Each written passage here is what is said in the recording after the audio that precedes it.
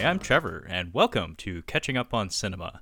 If you aren't familiar with the program, Catching Up on Cinema is a film analysis podcast wherein we introduce each other to films, expand our cinematic horizons, and, in essence, catch up on our cinema.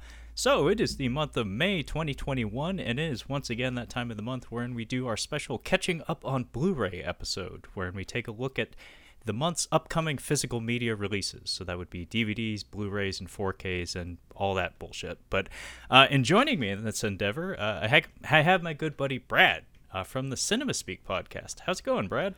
It's going excellent. Glad to be here talking about some new release Blu-rays. And Trevor, thanks again for having me, man.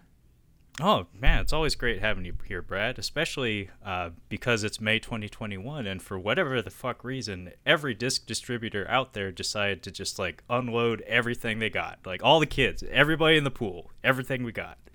Yeah, I don't know if it's they think now is the time where people are spending that stimulus money or something, if this was the projected date for the big spending, I don't know. But, yeah, it just seems like it's a big month, and, like, every single week, like, because on my show, we go kind of every single week we highlight the new release Blu-rays for that week, and every single week I was commenting, I'm like, oh, this is a big week for Blu-rays, and next week, oh, this is another big week for Blu-rays, and it's just like every week was like, wow, there's some heavy hitters. Sometimes, like in the past few months, there's been times there's just like nothing some weeks, so it is nice that there's some good stuff out there. Oh yeah, no, this month is totally packed, and part of me wants to think that, like, maybe it has something to do with theaters just now kind of starting to get reopened here in the States. So yeah. Maybe this is like the production studio's way of trying to recoup some of those losses, where it's like, well, if we can't get people in the theaters, maybe we can get those diehard physical media collectors out there to start opening their wallets. It's a good theory. It's a theory. It's not exactly genius level shit, but it's not 4D chess, but, you know, it's something. But so folks at home, if you would like to follow along with the home version of Catching Up on Blu-ray, you can just go ahead and navigate to the website blu-ray.com and then look up the release date calendar. So once again, we're going to be talking about May 2021, and physical media releases generally occur on Tuesdays of each week. So it looks like our first proper release date here is May 4th. And as is customary with how Blu-ray.com likes to lay out their release catalog, we have our 4K discs right up front. And right out the gate, we have one that I have yet to pick up, mostly because I have yet to find it. It's been in short supply in my neck of the woods, but that would be Jan de Bont's Speed from 1994 on 4K. And Brad, does Speed mean anything to you? Well, I gotta say, it does, obviously, but I am in a desperate need of a rewatch for Speed, because I've seen it, and I want to say probably the last time I saw it, that was like high school, and I just have a feeling this next rewatch of Speed is going to be life-changing for me, especially on 4K. I definitely need to pick this one up. I have not picked it up either, but it's a movie that I need to watch again very soon. Oh yeah, no, I can't even tell you the last time I watched this movie, but what's really funny about this movie is that I have seen this movie an ungodly number of times. Oh yeah? Oh yeah.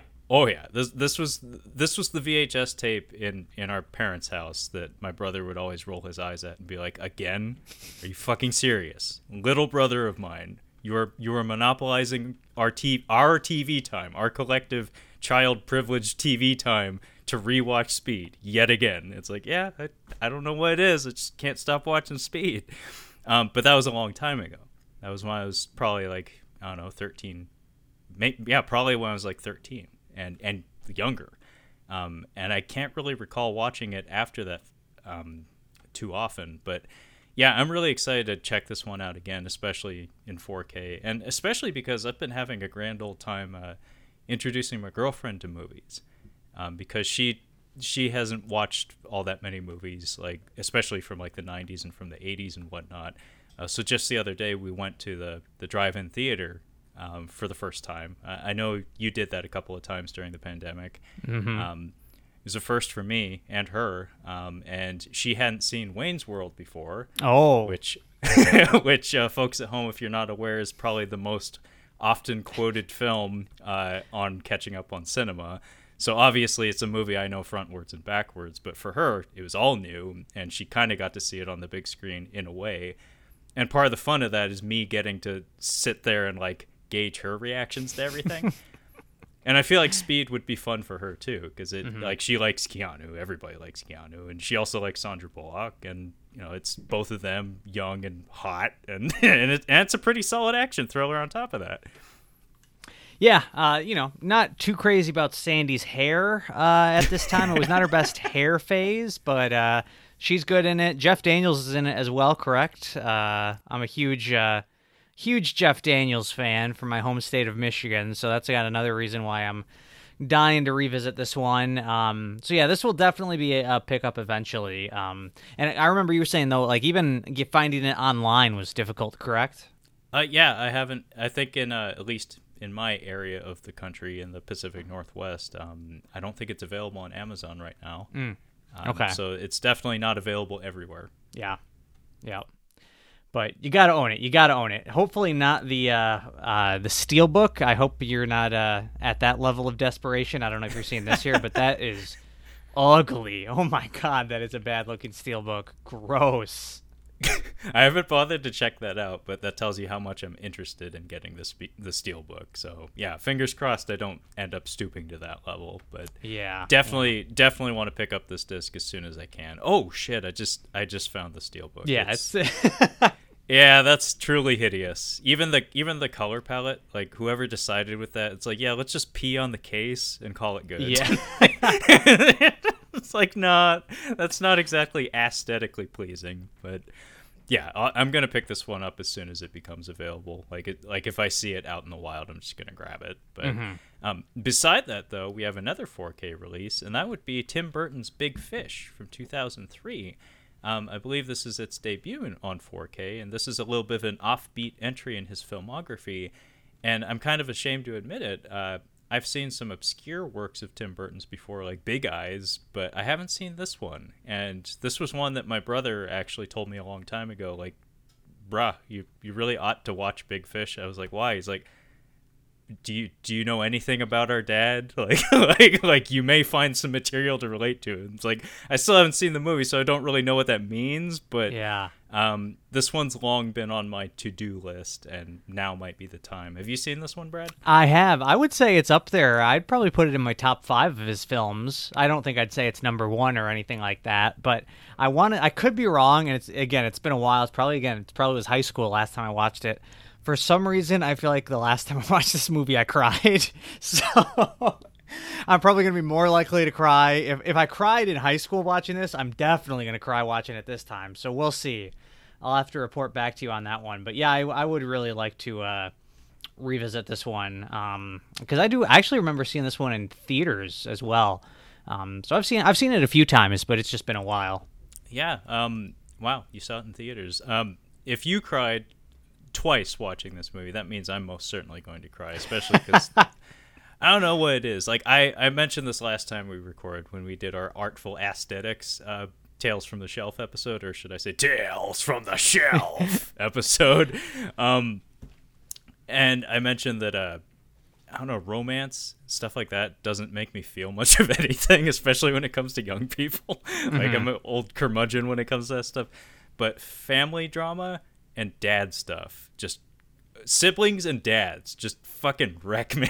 I think you're gonna be in for something when you watch this. Then, if I'm remembering correctly, like the dad stuff specifically could get the waterworks flowing for you. So if we're talking trigger warnings, I guess like Fulci has eye trauma triggers, and this one has dad trauma. Yes, warning, yes. Dad trauma. It's like, oh shit, what did I get myself into? Yeah.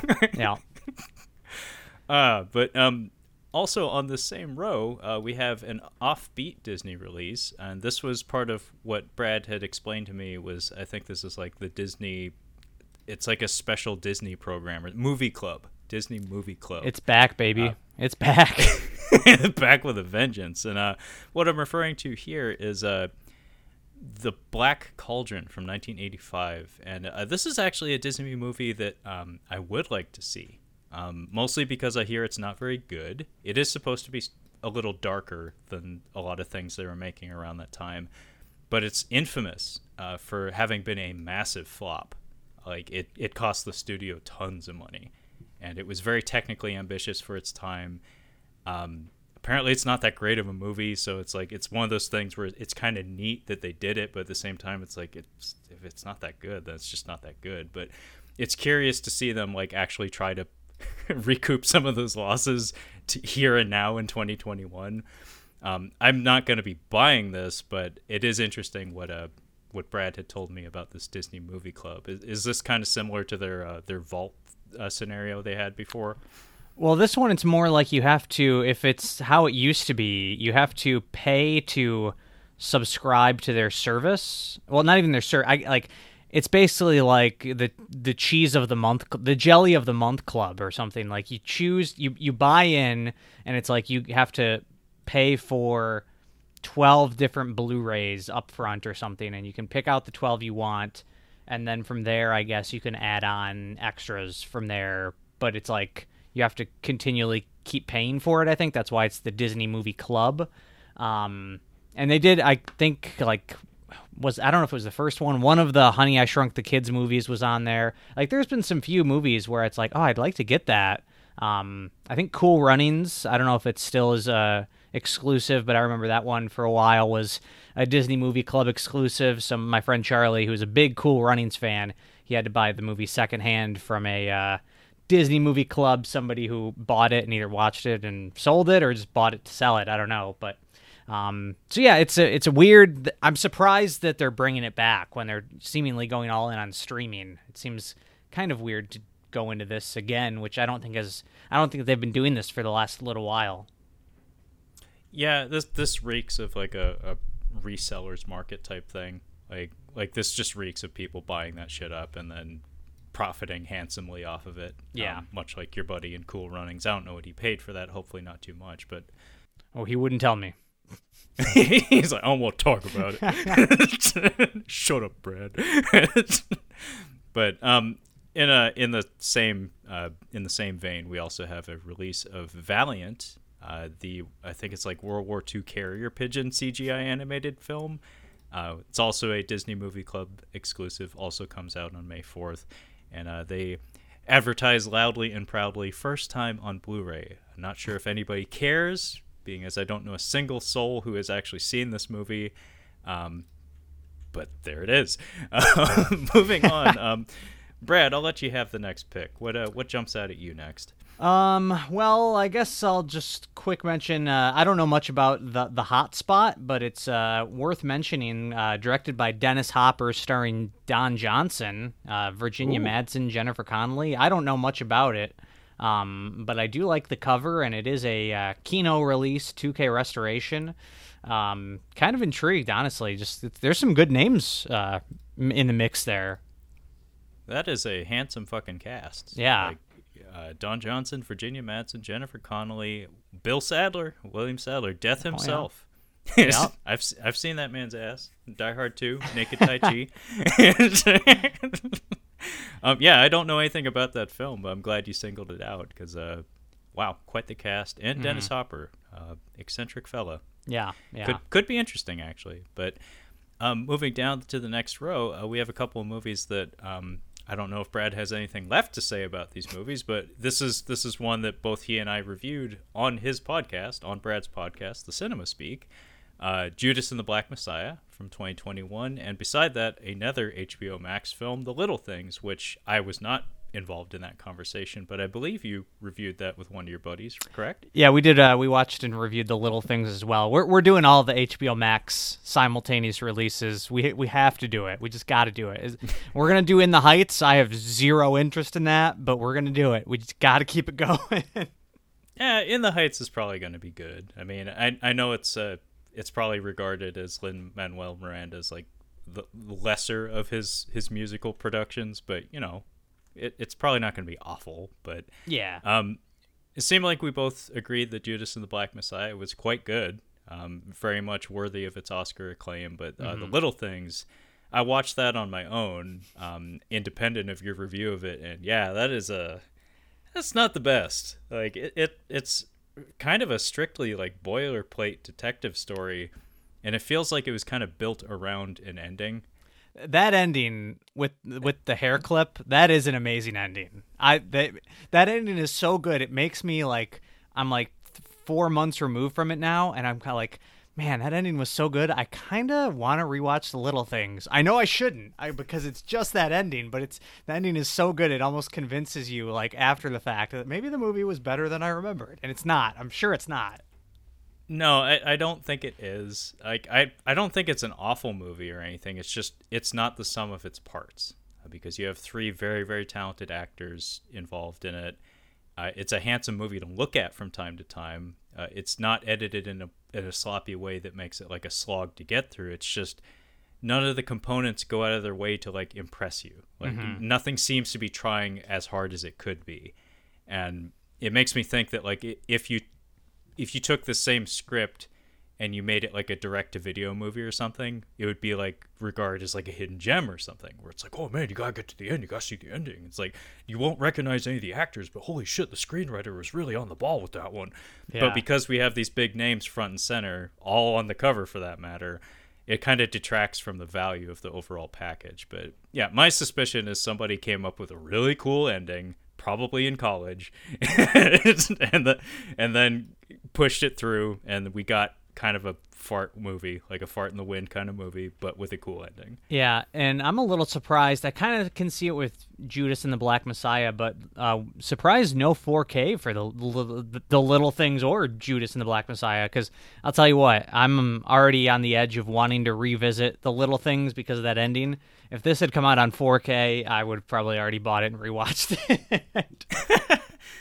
Yeah, actually, I think I could see Judas and the Black Messiah getting a 4K release before this one, just because it got better publicity, and it's also quite handsome. Like, there's some shots, especially like that early one. Oh yeah, in the bar with the really neat camera movement, really neat lighting and whatnot. It has a nice, to quote Joss Whedon, texture to it. Like it's a good looking movie. Interior, yeah, like the interior of one of the organization's like hideouts.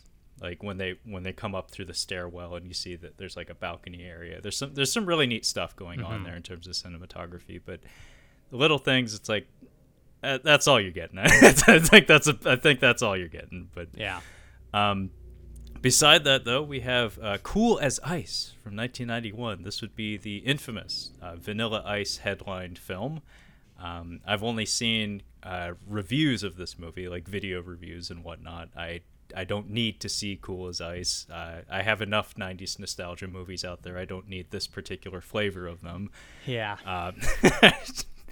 But I'll let you have the next pick, Brad. What jumps out at you next? Let's see here. I mean, I'm pretty sure MacGruber has already been released on Blu-ray in the past, so I think that's just a re-release, so I won't mention that one. We've got The Virtuoso here, which I'm gonna take a stab. I'm gonna do your bit here. Is this a Lionsgate movie?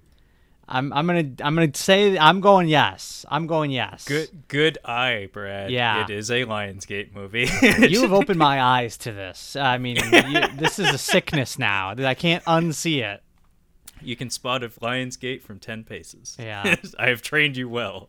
But you got Anthony Hopkins in here, probably, I'm guessing, in a small, reduced role, probably. Just throw him on the cover. He's probably on a laptop in the movie. Yeah.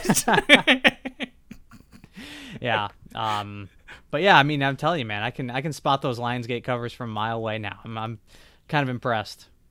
I don't know what it is about Anson Mount, like his look, but he makes me nervous. Like something about him looks really phony and kind of scary. He's not a bad actor. I've seen him in a lot of stuff, mostly like smaller budgeted films and like TV. Okay. Like I remember he was on the Inhumans, the failed Inhumans TV show, the Marvel show. And I think he gets his ass beat by Liam Neeson in was it the one on the airplane? I can't remember the name. Oh, Unknown? No, not Unknown. No, Unknown's the one where where you have the Battle of the Irishmen, where it's Aidan Quinn. Yeah, Non-stop. Liam Neeson Non-Stop. Thank you. Love Non-Stop. I love them all. What can I say? He beats Aidan Quinn's ass in Unknown, but he beats Anson Mount's ass in Non-Stop. That's how I remember these films. Is who whose ass did Liam Neeson beat in which movie? It's a good way to keep him straight. Yeah. Yeah, that's a good way to get him sorted out. But yeah, Anson Mount just has an interesting look. He almost has like that Sanpaku eye, where it's like you can see a little bit of white above and below the iris. Not a bad actor, but he has an odd look to him. Something about his hair too, where it's like, is that really your natural hair color? It's so cool looking and silvery. But beside that, though, we have an interesting release. One that I'm probably not going to be buying, but I've always wanted to see this movie. This is Bring Me the Head of Alfredo Garcia. This is also a Kino release and apparently a 4K restoration. This is a Sam Peckinpah film. And I, at one point in my life, was kind of enamored with Peckinpah, although this is not one of his films I've seen. I've often mentioned The Wild Bunch on Catching Up on Cinema. But this is one that I know by reputation. It's supposed to be quite good. So this is a movie I should definitely check out at some point. But moving right along, we have The Last Married Couple in America, starring the recently deceased George Segal and Natalie Wood. Yeah, either you could say really good timing or really bad timing, I suppose, for Kino. I don't want to say really good timing, but certainly, George Segal movies are on the brain right now. So, yeah, for real. But we also have beside that an Arrow release of A Ghost Waits. Do you know this one, Brad? It looks like a recent release. Yeah, I really don't know. I was kind of looking at it and the fact that it is a 2020 release. I mean, every so often it seems like these boutique labels do come out with a newer release film, and it's usually something you haven't really heard of before, but it kind of fits in line with their older property releases. And so, I like the cover. I think the cover looks really good. But yeah, I can't say I heard much about it when it was actually came out last year. All I heard about this was when it was released by Arrow. Okay, yeah, this one's a total mystery to me, so yeah. I'm glad you had at least something to say about it. So, I don't know if it was anything good, but it was something. Hey, you made some mouth noises. Let's move on. Beside that, we have Trances, which is our first Criterion release for the month of May. This is actually, I think, part of one of the Martin Scorsese World Cinema Project boxes. This is about a Moroccan band, not one that I know. I'm not exactly up on my Moroccan rock bands and whatnot, but it's in the Criterion Collection, therefore it is more than likely worth your time. We have a Ken Burns Hemingway film from 2021, so I guess this was recently completed. Could be interesting for sure. Ken Burns generally does very engaging work. He has his signature style, and while it can be a little easy to fall asleep to from time to time, if you're interested in the subject matter, there's usually quite a lot of information to gobble up. So maybe worth picking up if you're interested in learning about Hemingway. Ken Burns needs to make a documentary about Blu-ray collectors. That I would be into, and he could do like a full-on miniseries kind of thing. I'd be into that. That's what he needs to tackle next. Yeah, actually, I would totally watch a documentary about movie collectors. Actually, that's something that I hope somebody's working on as we speak, because I would totally watch that. Cut this out. Cut it out. Save this. Yeah, our idea. That's $1 billion idea. Put that in the vault. It's like, we're done with that. Move on. Beside that, we have a John Wayne firefighter film called Hellfighters from 1968.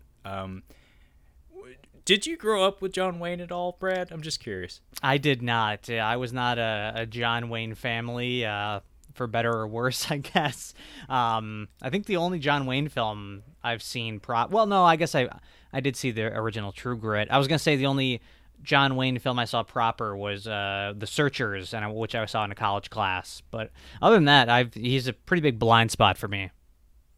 Yeah, he was kind of like forbidden from our household when I was a kid. Like he wasn't welcome in our home. A lot of it had to do with some choice words featured in a lot of the Pacific Theater of World War II films. That's fair. That's fair. And my mom not exactly being especially big fan of some of those words, but the only film of his I've ever seen was McHugh, which I think was his last film.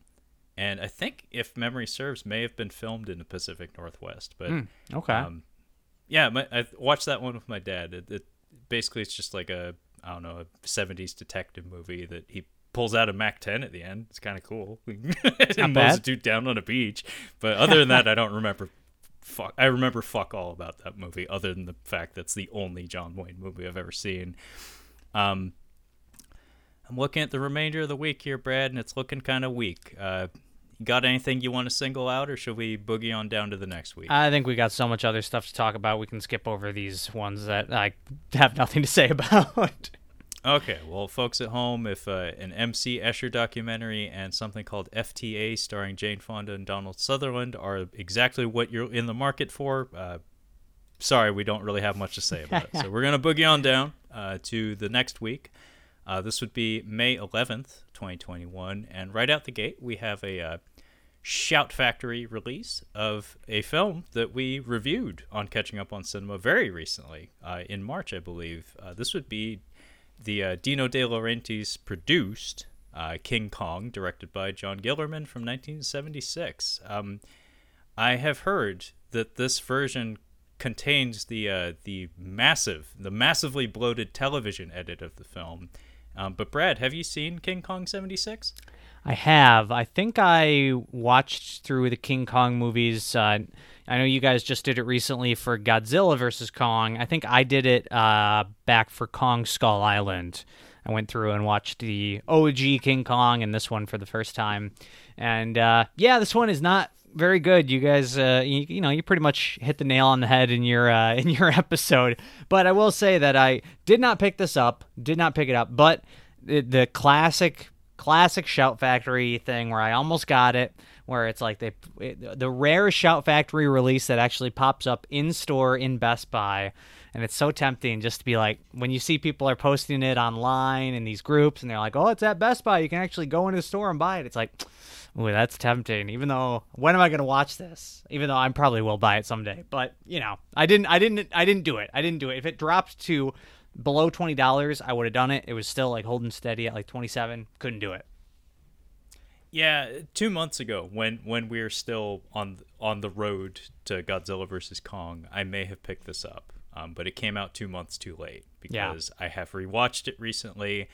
I'm aware of the television edit and how it's like 3 hours long, and having seen the movie very recently, it's like, do I want 3 hours of this? Absolutely not. Like, it's one of those things where it's like, I bookmarked it. Like, I put it on a wish list on a few websites when it was announced, but by the time it was coming out, it's like, I don't think I need to own that. I don't see myself wanting to go back to rewatch that film anytime soon. It does have some charm to it, but not enough that I would want to have it on my shelf. And like, I could never see myself being in the mood where it's like, oh, I think I want to watch King Kong 76 today. Yeah. Do you ever think, like, this is a little bit off topic, but do you ever like watch a movie and think, that's probably the last time I watch that movie before I die? Like, because I feel like based on your guys' conversation, that might have been you finishing King Kong from the 70s or whatever, be like, it's probably the last time I'm going to watch that one for the rest of my life. Yeah, I think as I'm getting older, I do that more often. I think repetition is one of those things that it doesn't occur to you as much how often you're repeating yourself when you're much younger. Like, grinding a video game or something when you're really young just feels natural. It's just, I want to beat the thing, but now when I'm adult, it's like, oh, I have so much to do. It's like, I don't want my whole day to be devoted just this one thing. And same goes for movies, where it's like, I enjoy collecting movies and whatnot, but these days, like, a lot of the movies I end up buying, more often than not, tend to be blind buys, just because it's a way for me to have an excuse to bring another item into my collection, but it's also a way to exonerate myself of any guilt, where it's like, I didn't know it was good or bad. I just brought it into my home. Whereas if I watch a movie ahead of time and then buy it knowing full well that it's shit, that's on me. Like, at that point, that's just a bad move. Like, Trevor, you deliberately wasted your money, as opposed to accidentally wasted your money. Hey, it happens. It happens. But yeah, it is a handsome package, and I do like that they did bother to include the television edit. That is kind of a big fucking deal, because I do know that was hard to come by. Like, I know it existed in bootleg fashion, but that's a hell of an extra to include. There's a lot of other movies out there that I would like to see that happen for, that likely never will. Like the fabled producer's cut of Cobra is long on my wish list of things I would love to see actually get printed on a disc someday. But I think Shout Factory actually put out a Cobra disc not that long ago, a few years ago, in fact. Didn't have it. And they just announced a 4K hard target, which we also reviewed very recently on Catching Up on Cinema. Does not have the work print cut. It's a bummer. Although it is being the disc is being put together under the supervision of John Woo himself, so it's because he doesn't acknowledge that as his vision of the film. That's just a work print.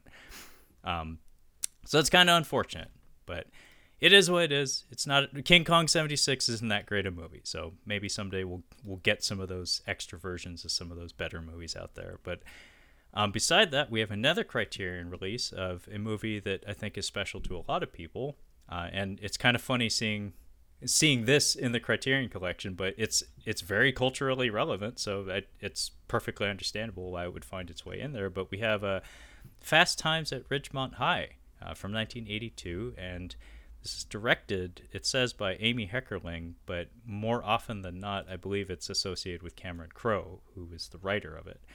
Have you seen this one, Brad? I have not. I would like to see it. It's got a pretty interesting and fun cast. I will say, now I've been busy. I'm sorry, man. I've been trying to keep up because when this news was breaking, I said, I got to keep up on this news. So when we talk about the Fast Times at Ridgemont High Criterion, I can give everybody the information that people are dying to know. And unfortunately, I have just been too busy. I haven't been able to keep up and follow my sources. So this information could be outdated. But I will say, there's been some controversy with this release. Now, DVD Beaver put up some screen grabs, some screen caps from this release, the Criterion, and compared it to the previous Universal disc. And let's just say that some of the images in this new Criterion did not look that great. A lot of the color looked very, I guess, desaturated, and some of the skin tones, the flesh of these characters looked sickly. There was a sickly look to everybody, and I believe some of the framing was a little tighter as well. It was a little tighter than the Universal. There was a little bit on the sides of the screen that was a little chopped off. Now, Criterion, I think, did release a statement or something, and they said they stood by it. They worked with Amy Heckerling directly on this transfer, blah, blah, blah, blah. And this is going exclusively off of the screen caps from DVD Beaver. So people were saying, well, you don't know how much you can trust the screen caps. Even though it's a pretty reliable source, you don't know until you see it for yourself. That's where I left it. I don't know I didn't follow it up, so I can't say for sure, but there was controversy with this at one point. So, do some research, I guess, that I didn't do. But that's all I had. That's all I got for that. Yeah, you heard it here, folks. See, that's why I love having you on the show, Brad. You give us the inside scoop. I go to the inside scoop the inside scoop I haven't followed up on. Well, hey, at least you gave full disclosure, Yeah. Like, you're not trying to lead people on, but I mean, I was not aware of that. People were freaking out, man. They were losing it. Well, I understand because, as I said up front, this movie is special to a lot of people, especially in 2021, where people are getting older and they're very nostalgic for this film. Even I'm nostalgic for this film. I probably saw this when I was too young, edited for television, mind you, and under the supervision of my dad, who probably didn't give a shit about any of the potential nudity and weird sex stuff in there. But I really enjoy this movie. I have a lot of positive nostalgia for this movie, and I actually wouldn't mind owning it because it's been a really long time since I've seen it. And like you said, the cast is part of the nostalgia factor for sure. We got so many familiar faces who went on to do amazing things. I mean, we have Nicholas Coppola in there, for fuck's sake. It's like, it's kind of a special movie in a lot of ways. And it does have some weird shit that is most certainly dated by today's standards and is probably potentially triggering or uncomfortable for some people. But I personally quite enjoy the movie. So I'll actually have to do some research about the image quality issue, especially the framing. That would drive me nuts, honestly. Yeah, yeah. But I probably will pick this up. Yeah, once I figure that out, like once I know exactly what I'm dealing with, yeah, I'll probably end up picking this one up. Yeah. Now, beside that, though, we have a 4K release of a film that I know you and a few of your buddies, a few of your regulars on the Cinema Speak, you guys are horror buffs. I know that much. I've listened to enough of your show to know that, but I don't quite have the best feel for what type of horror fans you guys are. So I'm very curious, Brad. This 4K disc release that I'm alluding to here is Saw from 2004, a timely release given that we just had the release of Spiral. What's the subtitle for that? It's like From the Book of Saw? Yes, From the Book of Saw. The Book of Saw. We all know about the Book of Saw, of course. It's like Saw fans can read? What? But I'm curious, Brad. Saw. What was this franchise made to you, if anything? You know, it's the kind of thing where most of the movies are bad, but you have a soft spot for it. I don't know. There's something where, I don't know, it's partly because at that time in the sort of mid 2000s, 2004 to 2010, this was like, I guess there was Paranormal Activity, but it feels like this was like the big horror franchise at that time. So it was kind of cool, like having that big horror franchise where every Halloween there was a new one of these. And so, yeah, I think most of the movies are garbage, and it's crazy how convoluted the stories get, and it's just kind of really wacky stuff. But I do always, and I'll be releasing my episode on Spiral in a little bit, and I comment a few times that it's like, man, you just get the hankering to rewatch these movies, and I don't know what it is, but every so often I'm just like, I kind of want to go back and rewatch all the Saw movies. So I've got a soft spot for the franchise for sure. It's funny. It sounds weird coming out of my mouth because I don't talk about horror movies that much. But I too have a soft spot for the Saw franchise, and a big part of that had to do with the timing. Like you said, it was kind of neat. It was cozy knowing that there was an annual Halloween franchise out there. And I saw none of these films in the theater. I wasn't going to pay money for Saw. Like, no fucking way. But 2004 marked the release of the first film, and then we got one every year after the fact for God knows how long. This was when I was going into college, and when I was in college and post-college and whatnot. So I had ready access to a college BitTorrent network. So I was able to acquire all of these movies through like non-traditional means, and it was kind of fun being able to go back and watch all those movies whenever I felt like it. And just the format is very cozy. Like, I mean, they knew what they were doing when they had that piece of music that plays to close out every single film in the series, essentially. Like, as soon as you hear that music, it's like, regardless of how the experience was leading up to that point, if you've been along for the ride that long, it just kind of feels good. Like, it's good in it's a predictable in a good way, I guess. And it's kind of funny. I think of like Saw as like the Fast and Furious of horror franchises, essentially. Like even like the dips and valleys are kind of similar. Like, there's a similar pattern going on where it's like it kind of dips a bit in the early sequels, and that kind of like perks up a bit as it gets towards the middle, then it starts to crap out again. And it's like, but some of those dips and valleys, like some of those high points are pretty high. And the lengths that they went to try to keep the continuity of the story going, like you said, crazy. It's utter ridiculousness, but it's kind of charming because of it. I mean, yeah, just like to think that they kill off the main villain of this franchise in the third movie, like, it's insane. But it's also like you kind of have to respect them for it. Like, I mean, that is the fact that they did that. Like, I wish I had. Because I probably watched them out of order, because I probably watched 4 before I saw 3. Because I was not, like, watched 3 and shocked that he died. But I have to imagine you're sitting in the theater and watching 3 and be like, what? Is that the end? He's dead. What are they going to do? So, yeah, it's kind of crazy. The lengths they go to keep his legacy rolling. Yeah, and I think most people would agree the first film in the franchise is pretty solid. Some of these stylistic first two. You I like the lo- second one as the well? second one. I love the second one. It slaps, as the kids would say. So you heard it, folks. Saw 2. It slaps. It does. It does. I can't remember, like I can't distinguish between what memories in my head are associated with what movies, so it's difficult for me to point to any one of the movies that particularly worked for me.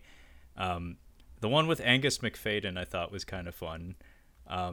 As the ending of, I think it's the second one with Costas Mandylor, with the trap floor was pretty. That was pretty cool. Like I don't think anyone would argue that was dumb, but yeah, the first two movies seems like people generally like. I'm not sure. Seems like people are fairly divided about that second one, but first one seems like most people universally like it. Mm-hmm. Do you think you would pick this up on 4K, Brad? I don't know. I feel like wouldn't look that great on 4K. I haven't even looked at like any reviews or anything, but I'm torn on that cover too. I kind of like hate that cover, but I also kind of like it. Very strange. Yeah, it's a little funky. Not gonna lie. It looks like it's been put through a Photoshop filter that it literally just click done. But I kind of like that they didn't just go with like the theatrical poster though. I kind of like that it's like this like weird goofy looking thing. I don't know. I mean, I've been tempted to because I feel like you can get the complete Blu-ray of all the movies like dirt cheap. Like I see it like all 7 movies for like $15 on Blu-ray. I don't know if I would buy this on 4K, especially because I'm all about physical media, but I think all of them, other than the 2 most recent ones, are streaming on HBO Max. So that might be where I get my saw fix. We'll see.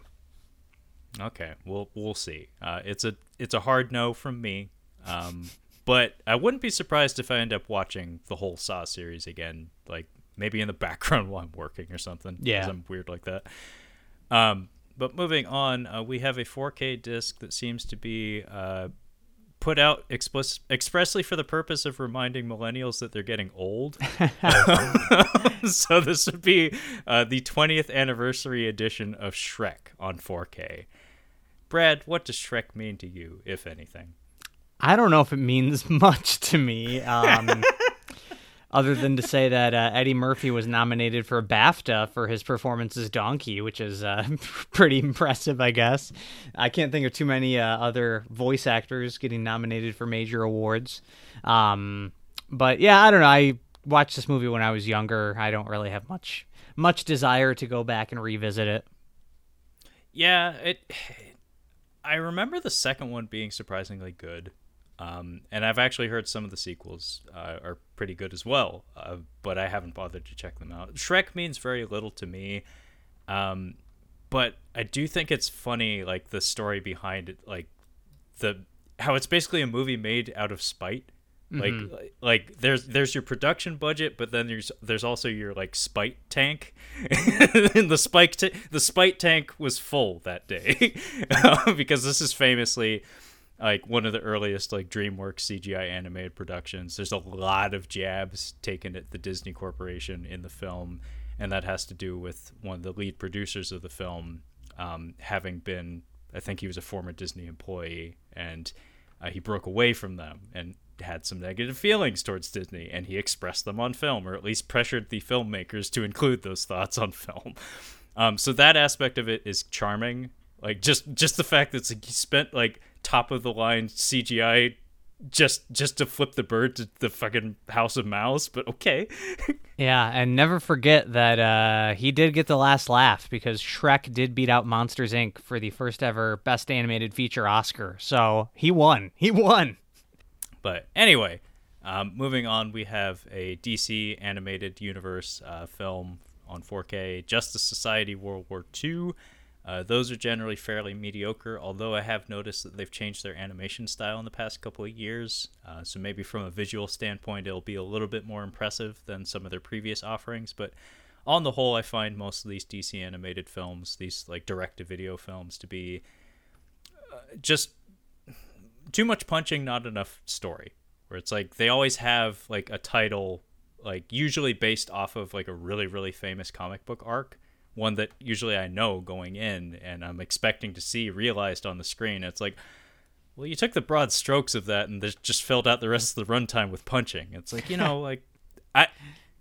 This is coming from somebody who is like a martial arts film fanatic. Like, I have no problem. I have no qualm with punching in my films. It's always appreciated, regardless of genre. But if you're going to promise me the Killing Joke, do the Killing Joke. Like we don't need all these other shenanigans, especially like unwarranted punching. But Brad, is this the first time The Fast and the Furious is debuting on 4K? I want to say it actually is for the original. I feel like I actually checked that before, but let me double check here. Oh no, I guess it's not. I guess it has been on 4K before. In some horrendous looking packaging in the old one. So yeah, this has been on 4K previously. Just some new repackaging. I don't even know if there's any new features on it or anything. I haven't heard as such, and obviously this is just to remind everybody that it's like, hey, Fast and Furious 9, that movie that was probably supposed to come out a while ago, is finally coming out now. So go watch it. What are your feelings on the Fast and Furious franchise, Brad? Yeah, I kind of like where they go. I think Fast 5, probably 5 through 7 were pretty solid. Just they really upped the fun and the ridiculousness. And, you can always usually count on, at least in these recent ones, that there will be some sort of fun, over-the-top, insane set piece. Like 8, I was not like too crazy about, but I did really like the whole where they hijack all the cars and basically turn them into like zombie cars. I thought that was really cool. I don't know, the stuff about family that keeps people coming back. Like everybody loves the characters in this. I don't know. I don't really care at all for these characters. To be honest, I mean, sure, the whole Paul Walker thing, but I mean, people only cared about that because he actually died. So I don't know. The characters in this are nothing to me. Yeah, I think I'm in complete and total agreement with you, Brad. Like I kind of like Tokyo Drift. I agree. I do like Tokyo Drift. I agree. I mean, it's basically the Karate Kid, but with cars. Mm-hmm. Which is fine by me. Like it works. The actual stunt driving is pretty cool in that. As is Brian Tyler's soundtrack. Like he scores, I think, all of the films, but the soundtrack for that one in particular is really good. The second one I think is that's the shit. Like, and I mean like the dumps, like the worst in the entire franchise. First one is pretty standard, except from a style standpoint. I can see why it became such a thing, because it was the right time for that movie with those people with that look. Very dated now though. I watched it like 4 or 5 years ago as a rewatch, and it is very dated, that first one. The early 2000s were maybe the ugliest period in American style. like no joke. Like the early 2000s, like 90s stuff, like yeah, we can go back to that. We can kind of like giggle at it. Some of it was ridiculous. Everybody has pointy shoulders. What about it? But early 2000s, where everybody's wearing pants made of garbage bag material, and there's lots of gaudy chains, and nobody has sleeves for some reason. Mm-hmm. Lots of belly shirts on everybody. Like it was just an aesthetically hideous time period. It's gross. It's gross. And all of that was on full display in The Fast and the Furious. But the timing was perfect for that film.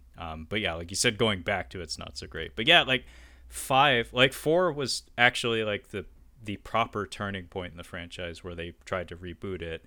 But 5, when they introduced The Rock, was when I actually started caring. Or was like, oh, I can get in on this. And the action design, like the storyboarding and the choreography of some of the action scenes in 5 through 7 is fantastic. Like really, really good stuff. But yeah, 8 just, I don't know. I think part of the problem is maybe they pulled a Tommy Wiseau or something, and they became in on the joke, where it's like the reason The Room is so funny is because it wasn't meant to be. But as soon as Tommy Wiseau tried to like rewrite history and say, oh no, I produced the whole film intentionally to be a comedy, and now I'm gonna ride that till the end of time, like that's when it stopped being funny. And I feel like by the time they got to 8, some of the excess, like some of the over the top nature of some of the stunt work, it's like, okay, now they're aware that people are showing up because they want to lull at the screen while they watch the movie, and now they've pushed it too far. They jumped the shark. Yeah, with I a think, car.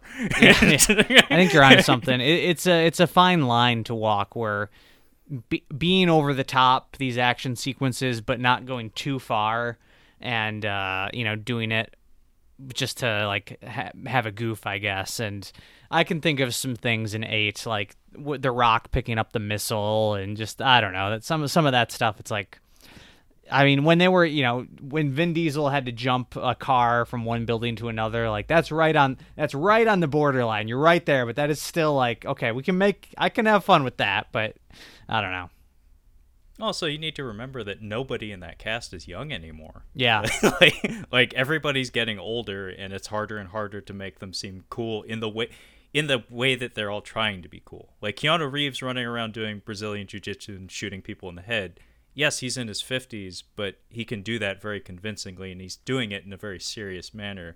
Whereas having these over-the-top comic book moments with people who are all in their 40s and probably in their approaching their 50s just doesn't quite have the same. It just doesn't jive as well as it should. But yeah, I'm still gonna watch it. I'm still gonna watch Fast 9, especially because like John Cena. I spent so much of my life hating that man as a wrestler, but then something clicked where I was like, you know what? He's a hard worker. I appreciate that. I appreciate you, John Cena. So I've turned the corner on John Cena. I'm not there quite yet. I'm curious to see what they do. You're not there yet? Well, not quite. Hopefully you can get there someday, bro. Yeah. But beside the Fast and the Furious on 4K, we have a disc that I already own and have watched. This would be the only MVD visual disc I own. This would be Drive from 1997. This movie is very special to me. I think I showed you last time we talked, Brad. I own this on bootleg DVD. So this was my first opportunity to own a proper retail copy of this film. And the transfer is fantastic. And it is a fun ass movie that very few people saw at the time of its release. It kind of got buried. And it didn't help, too, that it came out the same year as Rush Hour, which is also kind of a buddy martial arts film. But yeah, highly recommended if you're interested in seeing the kind of shit that Mark Dacascos is capable of, and some just a fun road martial arts movie. Yeah, I'll have to check it out. I do have a question specifically for the Blu-ray, since it is from like the MVD Rewind collection. What's the packaging like on this thing? Is it one of these like VHS things or? No, it's a standard clamshell. It has a slipcase. Okay. I know there are like special editions of it that come with like coasters from it's like the equivalent of like a Hard Rock Cafe that serves as the finale for that film. I just got the one with the slipcase, but no, it doesn't have any of that VHS bullshit on it. More likely to buy it now, and more likely to buy it since it doesn't have that. So that's good. That's good. It is a pricey disc, being as it's from a smaller publisher, but for me, this was one of those things that I was like, I never expected this to come to HD in any form, so I gobbled it up right away. But moving right along, we have They Won't Believe Me from 1947, and hey, speak of the devil. So we were mentioning Liam Neeson beating people's asses in various locales. We have The Marksman from 2021, which features Liam Neeson. Brad, can you tell me, like, does he beat any asses in this movie? Are you aware? I have seen it. There's not much ass beating in it. It's not God like damn it. Yeah. What am I paying for? It's definitely not like a nonstop or anything like that. It's a little more. It feels like a Clint Eastwood movie, like a modern Clint Eastwood movie. It reminded me of Clint Eastwood's The Mule, because it does deal with the U.S.-Mexico border, and it's kind of like there's a family escaping a group of cartel members. They cross over into the U.S., and he ends up taking the young boy under his wing, and they go on a road trip. And he tries to take the boy to his family while they're being chased by the cartel. Yeah, it was okay and not great. But I think there was at least a couple shootouts in it. I don't know if he beats anybody up, but there are some because he is the marksman, I guess. Apparently, even though that doesn't come up much in the movie, but he does. There are a few shootouts, yeah. I think it's scientifically proven that if you put a firearm on the cover of an American film, you'll sell X number extra tickets. I mean, it's science, Brad. It Got just me to is. see it. I mean, there's the Bourne Identity, that cover art where it's just like somebody looking into the middle distance, and then if you look down just a little bit, they're holding a handgun at their side. Like, I think there's a Al Pacino movie with that exact same cover. He's like caught in a crosshair and he's doing the same pose, holding a gun. It's science, Brad. If there's a gun on the cover, more people will watch it. But this movie reeks of Redbox trash. Like, I'm being brutally honest. I will probably end up renting this from a Redbox because I have a weakness for Liam Neeson, especially when he's beating people's asses. My mom always teased me about that. She's like, "Why do you like Liam Neeson so much?" Because like, I watched The Haunting in the theater when I was a kid. Like, she took me and my friend to see that, and for some reason I latched onto him and Catherine Zeta-Jones. But like, she always thought it had to do with like his bone structure, because he has that really pronounced like forehead and nose, and nobody in my family has that, so it's kind of jealous of that. And also, you know, his accent's cool, but doubly so when he gets an opportunity to beat some ass. But I think he's reached that point where it's like, you know, his wife passed away. He started doing more action movies, probably just to pass the time and have fun and get paid. But I think his years have caught up with him, and he's doing considerably less ass beatings in his films, which is causing my interest level to dwindle somewhat. I did watch The Honest Thief, and while there were very few ass beatings in that film, I think only like 1 or 2 punches were thrown in anger in that film. I will defend it by saying those punches were thrown at the right person. Okay. Jai Courtney gets his face busted in that movie. Yes. It's only like 1 or 2 blows, but I was like, if you're gonna hit anyone in a movie and get me to pop for it, make it Jai Courtney. Yeah. That's one I have to see. Honest Thief. I still want to see that one. I mean, it's just funny that you know, movie theaters reopened, and within 5 months, there's been 2 Liam Neeson movies that have come out. I mean, this guy's he's just pumping them out. He just does not care. Yeah, no, he keeps busy. Yeah. And, you know, some of those early post-Taken movies, I think, are pretty fucking good. Oh, yeah. Like, Nonstop is, Nonstop I think, rocks. Nonstop is a solid thriller. Yeah. A Walk Among the Tombstones is kind of iffy. Like, I didn't see that one. It has some good ideas. The execution is not the best. You get to see creepy David Harbour in it, which is kind of fun. That's not something I think many people have seen from him. Although he was really creepy in Quantum of Solace. Like, he's weirdly creepy in that. I'm trying to remember who he was in that. He plays Felix's handler in it. Like, he's just a CIA guy, but he's like really slimy and weird. Yeah, you're right. Yep, I remember him now. Mm-hmm. Yeah, I mean, he's a very talented actor. He can do a lot of things. It's just he's not asked to be creepy all the time. But, I mean, The Grey was great, obviously. Love The Grey. And one that I think a lot of people sleep on, and it's probably divisive. Like, it may only appeal to me, but I actually really like Run All Night. Like, that's another one I didn't see. It's solid. Like, it has quite a bit of ass beating. Always makes me happy. And it has a lot of really cool familiar faces in there, like Holt McCallany, Holt, the guy that's in Manhunter or Mindhunter. Thank you. He's in there. He gets his ass beat. It's great. Watch it, Brad. But let's move on. So we have James Garner in something called Tank from 1984. We also have another Criterion release of Merrily We Go to Hell from 1932. Ooh. Hell in 1932? Ooh, scandalous. Yeah, they were pushing some boundaries there. Yeah. We have a Warner Archive collection release of The Yearling from 1946. We have the Smokey and the Bandit collection. We have a Shout Select release of All About the Benjamins. I remember some of my friends being really up on this movie, but I haven't seen it personally. Have you? No, I've never watched it. Okay. We have another MVD Rewind collection release, this time of Action USA from 1989, which I only know because it was reviewed on Red Letter Media on YouTube. And it looked like a fun stunt showcase movie, where it's like we have the most paper thin of plots, but we have a collection of all of America's best stunt talent on hand. So we're just going to throw them through windows and blow up cars and just go nuts for a weekend or whatever. it looks fun. Not enough for me to pay $30+ for it, but it did look pretty fun. We also have an Arrow release of Giants and Toys from 1958. This is a Japanese film, not one that is known to me, but could be interesting. That's unfortunately all I have to say about that one. Brad, do you know this one? It's a contemporary release, so 2021, The Mauritanian. Have you heard of this film? The only really bits I've heard about it is because of Jodie Foster, who I believe won the Golden Globe for Best Supporting Actress in this one. But she failed to get the Oscar nomination, unfortunately. But I think she did win the Golden Globe. But other than that, didn't hear much. So, yeah.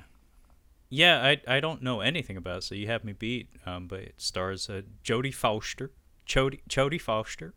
and Humperdinck Bandersnatch. And yeah, it's from 2021. So we'll move on from that. Brad, what jumps out at you next? There's not a ton left that jumps out at me. I can mention, I have nothing to say about it, but another contemporary release. We've got Land, starring Robin Wright, also directed by Robin Wright. And got to mention from Warner Archive, Bachelor in Paradise, which is not the Bachelor TV spinoff, but instead is a movie starring Bob Hope. So if you're a fan of The Bachelor, this is not the Bachelor in Paradise ABC reality show. Okay, duly noted. Let me see. Does anything else jump out at me? I will point out that I did look up the trailer for Scavenger from 2019 out of curiosity. I did that like a few weeks back. It looks like a fun little ultra low budget post-apocalyptic movie, kind of inspired by like Mad Max or Turbo Kid or one of those. Not good enough for me to like pick it up blindly, but that is a genre that I always have some interest for. So not going to be picking this one up, but if it becomes available for free or something, I ain't got shit to do some weekend, maybe I'll watch it. But yeah, the rest of it appears to be re-releases and anime, but nothing that I'm in the know about. And folks at home, if you're not aware, anime releases drop pretty much every week, oftentimes by the dozen. And if we don't talk about your favorite anime, it's because both Brad and I aren't exactly, especially in the know when it comes to that particular subgenre. I'll highlight any releases of things that I'm aware of and that I have appreciation for, but I don't really know the good from the bad. So if we gloss over your favorite fucking thing out there, relax. People appreciate different things. But moving right along, we'll bounce on down to the next week. That would be May 18th, and right out the gate, we have a doozy of a release. That would be Last Action Hero on 4K from 1993, starring one Arnold Schwarzenegger. I believe this is a Steelbook release with a standard case to follow next month. Am I correct on that, Brad? That sounds right. I think you're right on that. Have you picked this up yet, or are you waiting for the standard? It's checks in the mail, man. It's on its way. Yeah, it hasn't arrived yet, but I was so hyped for this that, you know, Steelbook or not, got to pull the trigger on that, man. It's got to happen. Yeah, I can't blame you. I mean, it's not a bad looking Steelbook. It's definitely better looking than Speed. But I'll probably wait for the standard release. Yeah, I don't blame you. I always thought the standard cover art for the film was terrible. It's just Schwarzenegger's head holding like a really long barrel, like nickel plated Colt 45, and even like the VHS box art, that's what it was. It's just head, gun. But this one has the theatrical poster as the cover art, and I always thought this was a fantastic poster. Even the font is like exactly what I would imagine for Last Action Hero. But this movie came up in conversation so many times over the past few months that I was like, you know, the movie gods must have been listening to Kyle and I rant about action movies all of April, because lo and behold, here it is. And Brad's making some cringy faces at me. Are there bad details about this disc? No. I looked up. I was just assuming that the standard release would have the same artwork, and I might actually be getting the Steelbook, because you're right, that other artwork is just the most lame thing I've ever seen in my life. It's nondescript. It's awful. Like Yeah. actually, when I was getting to that age where I had free reign to rent whatever R-rated movies I wanted, I remember glossing over Last Action Hero quite a bit because it just looks so shit from the cover. Like, yeah, I mean, I was a kid. I was born in the late '80s, so obviously Arnold is going to be a selling point. But I need more than just the man's face. like, let me know what I'm getting. But it's like, no, face, gun. It's like, yeah, I remember that VHS cover art and just like glossing over it, and just being like, there's so many other better covers out here. But yeah, I mean, you'll be paying a premium for the steelbook, but I think it might be looks worth a it. lot better. It looks a lot better. And I'm out on steelbooks. I've been out on steelbooks. That's how bad that cover art looks. Like the fact that I'm about to break my vows and go back to a steelbook, it's got to be pretty horrendous. Like it would have to be if the Speed regular edition had the steelbook artwork, I would get the Speed. You know, if they were switched, I would do the same thing. So Okay, well, I mean, both Brad and I are pretty much see eye to eye about steelbooks. Not the biggest fan, but in this case, I will gladly make an exception. This one worked out for me, where it's like I was too excited not to pick it up now, and sure enough, turned out to be the right choice for me anyway. But yeah, really looking forward to rewatching this one. Same with Speed, whenever I can find a copy of that. But beside that, we have a 4K release of National Lampoon's Animal House from 1978. This is most certainly a dad movie, at least in my household.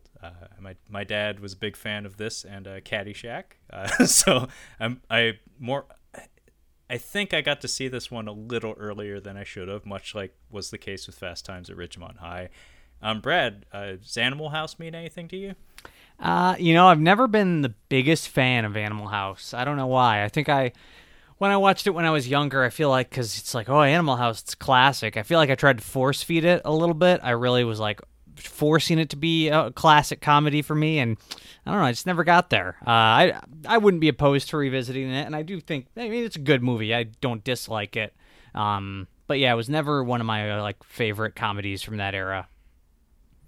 Yeah, unfortunately, I mostly agree with you. I think a lot of it has to do with just the grit of it. Like it came out in the late '70s, and it has that '70s like ass filter on it, where it's like maybe the 4K corrects that a little bit, but it has kind of a grimy look and feel to it. And on top of that, the way the narrative is stitched together, it's kind of just a series of really breezy vignettes where there's really not a whole lot of story to latch onto. It's just a bunch of skits with characters played by, really noteworthy actors and comedians, and it either works for you or it doesn't. There's a lot of really iconic beats in this movie, but that's how it exists in my head. It's not a cohesive memory. It's just kind of like, oh, that part was funny when he punched his cheeks and spit in that guy's face, and it's like there's a lot of that where it's a collection of cool skits, cool moments, but I can't really remember the movie all that well. But, Yeah. There are other National Lampoon movies out there that mean more to me. I'll just say that much. 100%. Yeah. Vacation, I don't know how many years later it was, but Vacation is way better. Yeah, Vacation and Caddyshack rank much higher for me personally. Yeah, absolutely. But at the same time, like I said, this movie was presented to me by my dad, who was born in the late 40s. So like by the time he got to this movie, it probably was like revolutionary. It probably blew his fucking mind. So I could totally see this meaning a lot to somebody who actually lived through it. But for me, coming to it like in the 90s or something, not especially my favorite. But, yeah. Beside that, we have a 4K disc, a Severin Films disc of Santa Sangre, which is a Jodorowsky film. I don't know this movie other than the title and kind of cool cover art, but Severin seems to be kind of on a roll with their disc output as of late.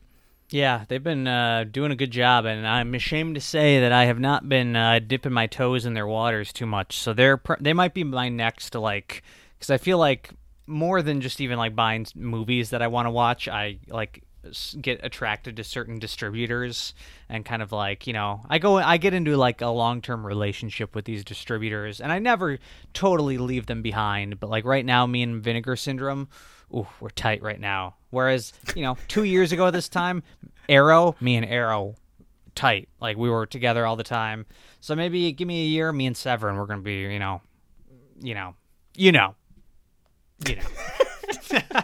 Brad is in an open relationship with all of his favorite distributors. Yes. Criterion was my first. Yeah. Yeah, I don't own any Severin films.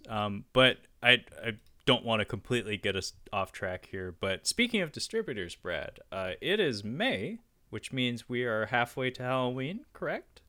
Is it halfway to Halloween or halfway to Black Friday?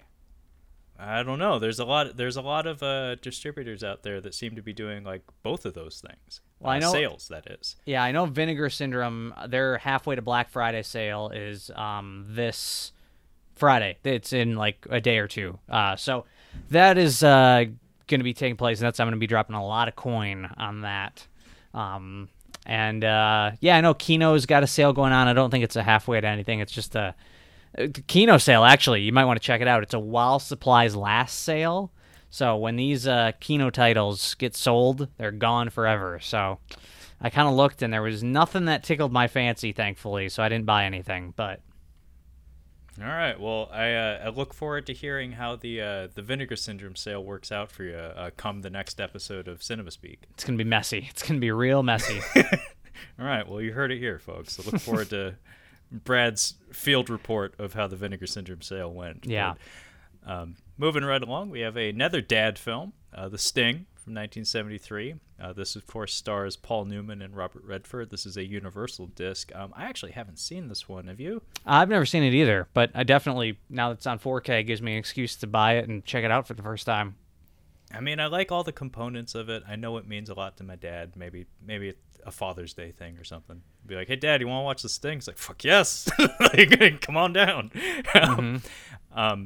But beside that, we also have a 4K release of Raya and the Last Dragon from 2021. This was the Disney CGI animated film. Did you see this one, Brad? Have not checked it out yet, no. It was one of those weird ones where it was in theaters, but also like a premium rental on Disney Plus. And I tell you what, those premium rentals on Disney Plus are a bit of a ripoff, if you ask me. So I never, I think it is still playing in theaters near me, but still haven't gotten around to it. I would like to see it, though. I'm sure I will see it eventually. And I haven't heard too much about it either, to be honest, because it had that weird kind of release, I feel like. Yeah, I think it's actually still in the top 5 of box office take this week. So it is screening in theaters. But yeah, I actually haven't heard a whole lot about this. What I did hear was mostly positive, though. Mm-hmm. But a lot of that could just come from, like you said, the funky release where it's like, a lot of people just straight up haven't seen it. Yeah. But, what I have heard, though, is mostly positive. We have a certified fresh release of Minari from 2020. This was an Oscar darling. Brad, I mean, last time we spoke, we talked a little bit about the Oscars. Did this walk away with any awards? It won Best Supporting Actress, I believe. Can't remember her name because she's, a very unknown older actress that is unknown here in the States for the most part, I believe. But she won for playing the grandmother of the family. And I heard she is very good in it. And I want to see this film. Haven't gotten around to it.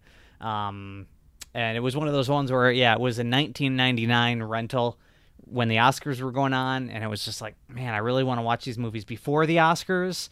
And if it was like, a $5.99 rental, I would have watched it before the Oscars, no question. But I was like, I'm going to wait, and now that it's down to a reasonable price and it's on Blu-ray, but the Oscars are over, so there's no, rush for me to go watch it. So who knows when I'll finally get around to it.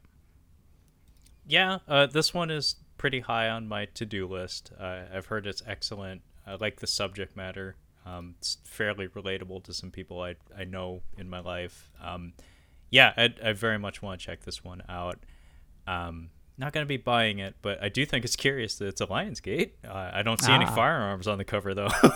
So they fooled me. Yeah, yeah. But bopping on along, we have a release that I have yet to pick up, but I very likely will. Drunken Master 2 from 1994. So this would be the original Chinese cut of Legend of the Drunken Master, which I think was one of our earliest collaborations, Brad. Yeah, we reviewed this together, and that was a lot of fun. I will say I don't remember what cut of the, like, has this cut, I mean, it's got to be, this cut has to have been available online through certain means, right? Because I don't know, I'm not going to say where I got the version that I watched when we reviewed it, but I don't know what I watched. The Dimensions film, I think it was Dimension Films, either that or New Line, who put out the American version of this film. The major difference, I think, it doesn't really have to do with any material other than like a last shot of the film where we get to see Jackie Chan covered in bandages and kind of like brain dead as a result of the final battle of the movie. Yeah. But the major difference is the audio track, where obviously it's English dub for the international release. And the music, the score for the film was entirely redone for the American version. So I've never actually seen the original Chinese cut. I don't expect that it would be that much better. But the major difference is HD.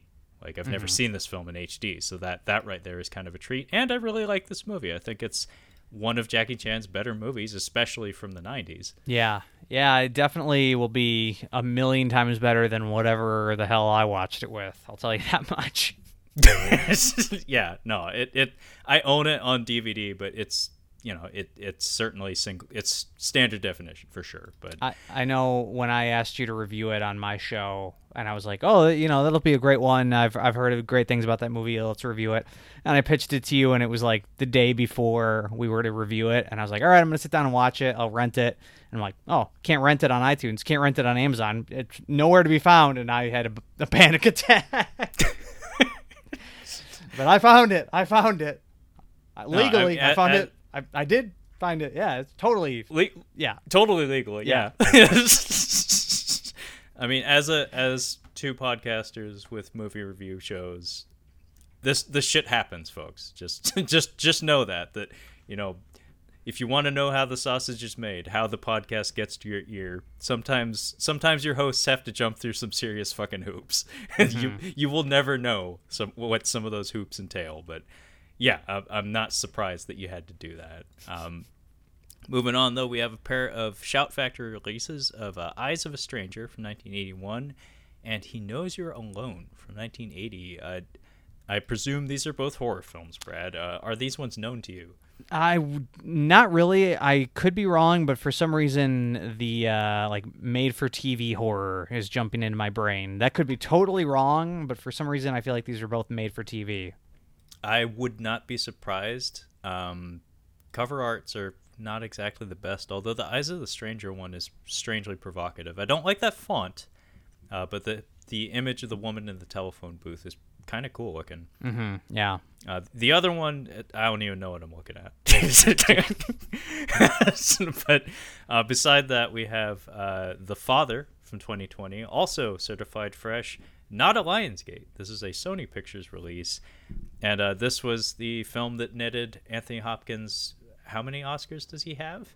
I think it was only his second Oscar, I want to say. That sounds right, to be honest. Yeah. Like, he's put in good performances over the years, but not too many that would warrant a statue.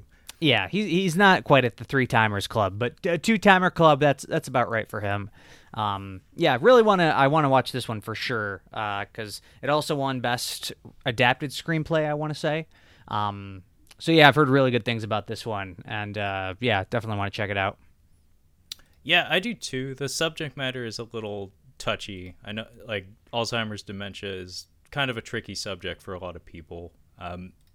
Not especially like triggering for me personally, but it is something that I could totally see getting under my skin and keeping me up at night a little bit. It's not a horror film, folks, but there are some horrific things that come about when you're dealing with that subject matter. Yeah. So part of me is like, you know, like, let's check out Minari. So I'll check it out, but I'm not especially in a hurry for it. But moving on, we have a Shout Select release of Wildcats. We have Mr. Blandings builds his. I'm not even going to bother finishing the title of that. And then we have a release that I think you mentioned as one that you wanted to pick up, Brad. This would be Snake Eyes, Brian De Palma's Snake Eyes from 1998. Was I correct in stating that you might want to add this to your collection? Yeah, I really like Snake Eyes. I've only seen it the one time. I went through kind of a Brian De Palma phase a year or two ago. And this, later in his career, so it's like on the verge of like, is this when he started to lose it? But I thought Snake Eyes was a blast. I loved the mystery of it. This Las Vegas, or was it? It might have been Atlantic City. It was in a casino, and there's an assassination attempt, and Nicolas Cage trying to piece things together and figure it out. A lot of fun. The ending is the bad part of the movie. Like, you're watching this, and you're like, this is like awesome. This is like classic De Palma. This is the prime De Palma. And then the end hits, and the end is quite bad. It's like the last 15 minutes really soured the rest of the movie. But leading up to it, it is a really fun film. So I'm very happy to watch this. And the version, when I watched it, I watched it on a DVD that was really poor quality. Like, the aspect ratio was wrong. It was not good. So I am happy that this is finally on Blu-ray. Yeah, I think I agree with you again wholeheartedly. Like, it's a fun ride, but that last 10-15 minutes is kind of rough. Yeah. It almost has it almost feels like the movie's winking at you a bit, where it's almost a play on the old Deus Ex Machina concept, where it's like the plot has become such a shitstorm that God literally has to descend from the heavens and sort things out for us. I think there's an alternate ending for this film, though. Oh, okay. I could be wrong on that, and I think it's a little bit more straightforward. But on the whole, though, I think it is an enjoyable ride, and much like you, I do have a soft spot for De Palma. His style works for me, and it is very stylish. He did kind of fall off pretty fucking hard at one point. I can't remember the name of the movie, but I remember he made one in the early 2000s that upset some of like his handlers, like the studio or something. And it seemed like he got blacklisted or something. Because, I mean, the guy's still kicking as far as I know, but he ain't getting work. No, yeah. Yeah, but he definitely has some really, really solid work in his filmography. He's one of those guys that I would happily just do a deep dive on him, just like devote like a few months just to cleaning up all those holes in his filmography that I haven't seen. There's a lot there. I mean, even his kind of smaller and a little bit forgotten films like Snake Eyes, there's a lot to discuss there. Yeah, I'm adding it to my cart right now. This is going in my Best Buy cart right now on the app. We've got a live ad. I don't know if that's ever happened in this show, but it's in the cart now. Has. Yeah. Well, you see, that's part of why we do this show, is to remind ourselves of all the cool ways we can waste our money. Beside that, though, we have a pair of Severin Films discs in the form of Grizzly and Day of the Animals. We talked about these previously. Both Brad and I are kind of big fans of eat 'em up films, as he calls them. Those would be like animal attack films. I might pick up Grizzly if I can find it for the right price, which may mean like getting it secondhand or something, because Severin is a small distributor. But Day of the Animals, might watch like a Mystery Science Theater 3000 take on it, but I'm not in a hurry to revisit that one. Beside that, though, we have a Criterion release of Flowers of Shanghai from 1998. I unfortunately don't recognize this director, but it does have Tony Leung in it. Which means it's probably excellent, because Tony Leung is excellent. If he's in your movie, generally that's a good sign, which bodes well for that Shang-Chi movie, which is on its way. They knew what they were doing casting him. Everybody's like, this trailer's boring, and then Tony Leung shows up. It's like, oh, it's like things have changed. But we also have a release of the instant classic Tom and Jerry, the movie from 2021. Brad, yes. You reviewed this for the Cinema Speak podcast. Would you care to share your thoughts on it? It's not good. I wasn't quite as harsh on it as a lot of people were. But I don't know. just kind of it's exactly what I expected, so I wasn't too harsh on it. But it's not great. Fair enough. Enough said. We also have Star Trek: The Lower Decks. I know Rick and Morty is popular, folks, but does every animated show have to have character designs that look like that now? Yeah. Like, I'm getting really tired of this look. It's so ubiquitous at this point. But I could not care less. I do like Star Trek Next Generation, but I don't need an animated series, a comedic animated series about Star Trek. We have the Dragonheart 5 movie collection. Jesus fuck. 5 Dragonhearts. First one was fine. It wasn't even amazing. It was fine. I guess they just kept on making them. I mean, I'm making a gag about this, but I mean, I'm the guy who owns Bloodsport 1 through 4 and, and Undisputed 1 through 4. like direct-to-video movies are not something I'm above watching. I just think it's funny that we got up to 5, seeming like covertly. We also have Mission Impossible Remastered 25th edition. 25th anniversary edition. Brad, is there anything significant about this release other than the anniversary? I do believe there are at least a few new bonus features, because I saw a few like a little articles from some sites talking about Tom Cruise, where he's discussing the dropping stunt and going over the stuff where he puts quarters in his shoe or whatever, which I thought was already known, but I guess there must be some new interviews with him for this. I don't know, but yeah, it's Mission Impossible. Nothing too overly exciting new here. Oh, speaking of De Palma, but it comes with a brand new car decal though, Brad. Oh, actually, I would maybe put that on my car. That's not bad. Reminds me of that Simpsons gag, Malibu Stacy, but she has a new hat. it's the same shit as last time, but it has a new car decal.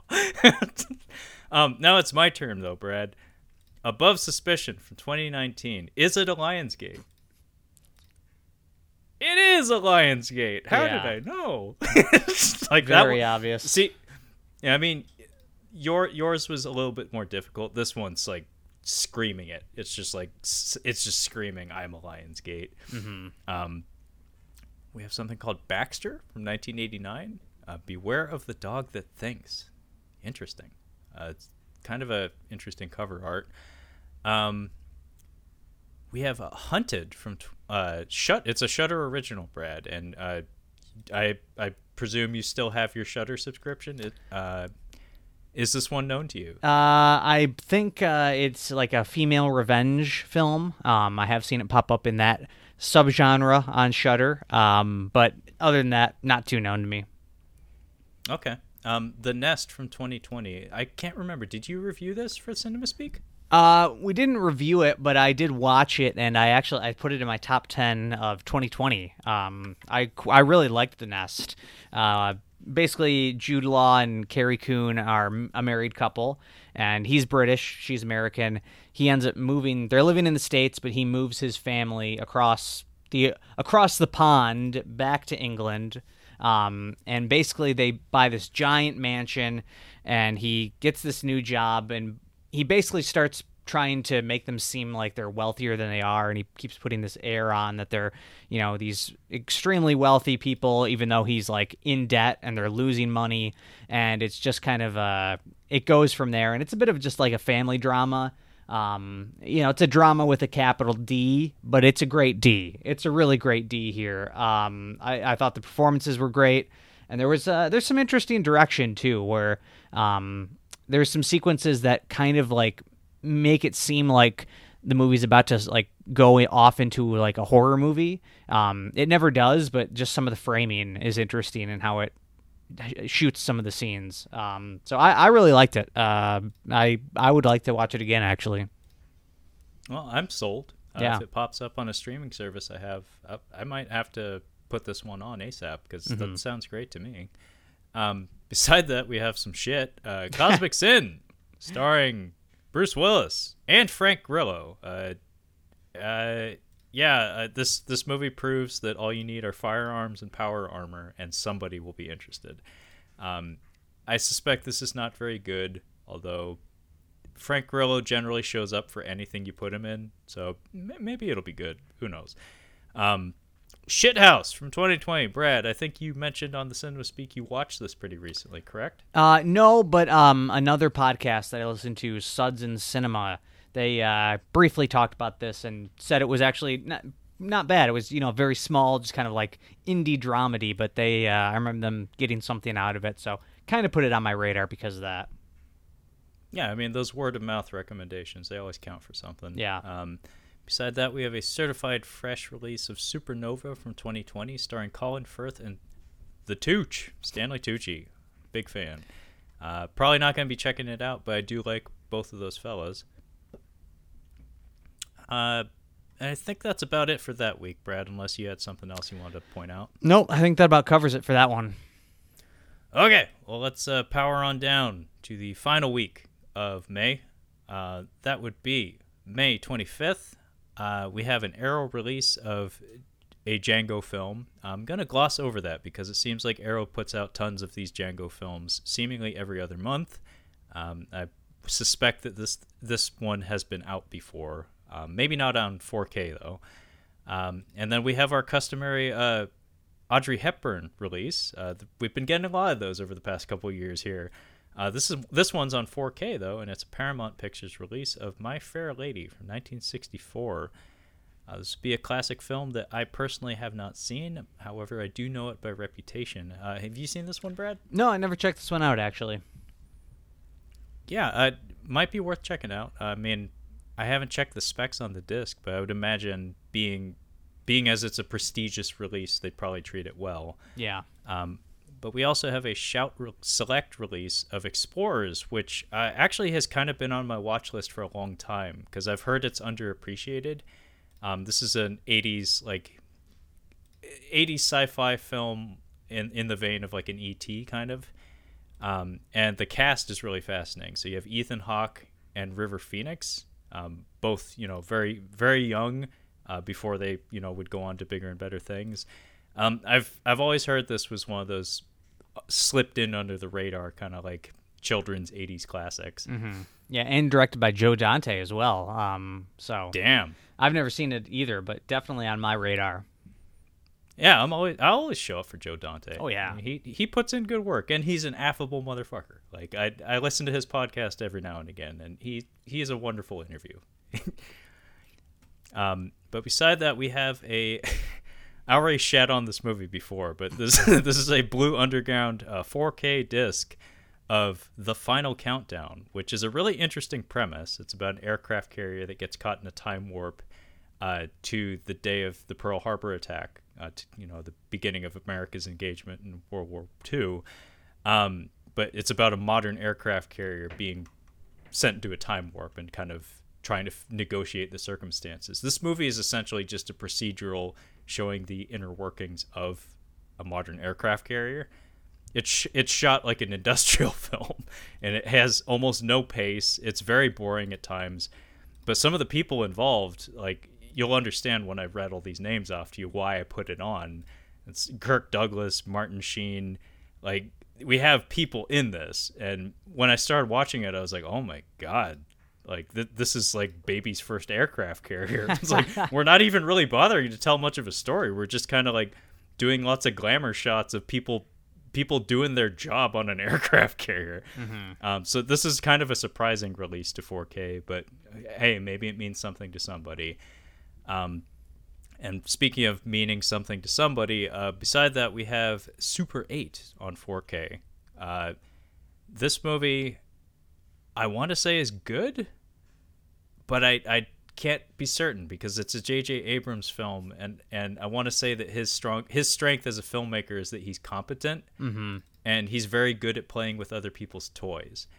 But this film being a standalone property that's kind of just like winking and nudging at other films, much like E.T., like I had mentioned before.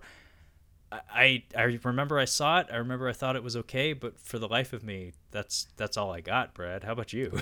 Yeah, I liked it at the time. I'm kind of scared to go back and watch it because I feel like I'm not going to like it very much on a revisit. I mean, when it came out, I was still a little bit on the J.J. Abrams train. Like, he was still riding high. I mean, he created Lost, which I loved. Mission Impossible 3, underrated Mission Impossible movie.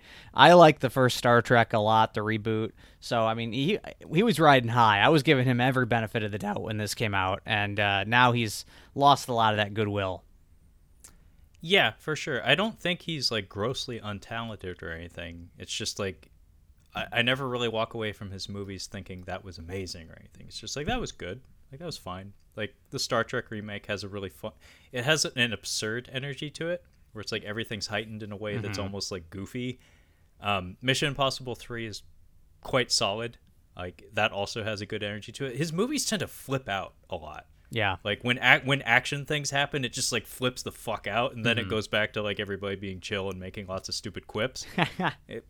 And then like when action happens, it's like, oh my god, everything needs to explode and we need to run. There needs to be lens flares. For fuck's sake, all the lens flares. But this one had, his mystery box marketing campaign. That's always a little bit obnoxious if you ask me. But I just remember the ending where it's like, so you mean all they had to do is tell the alien to chill out?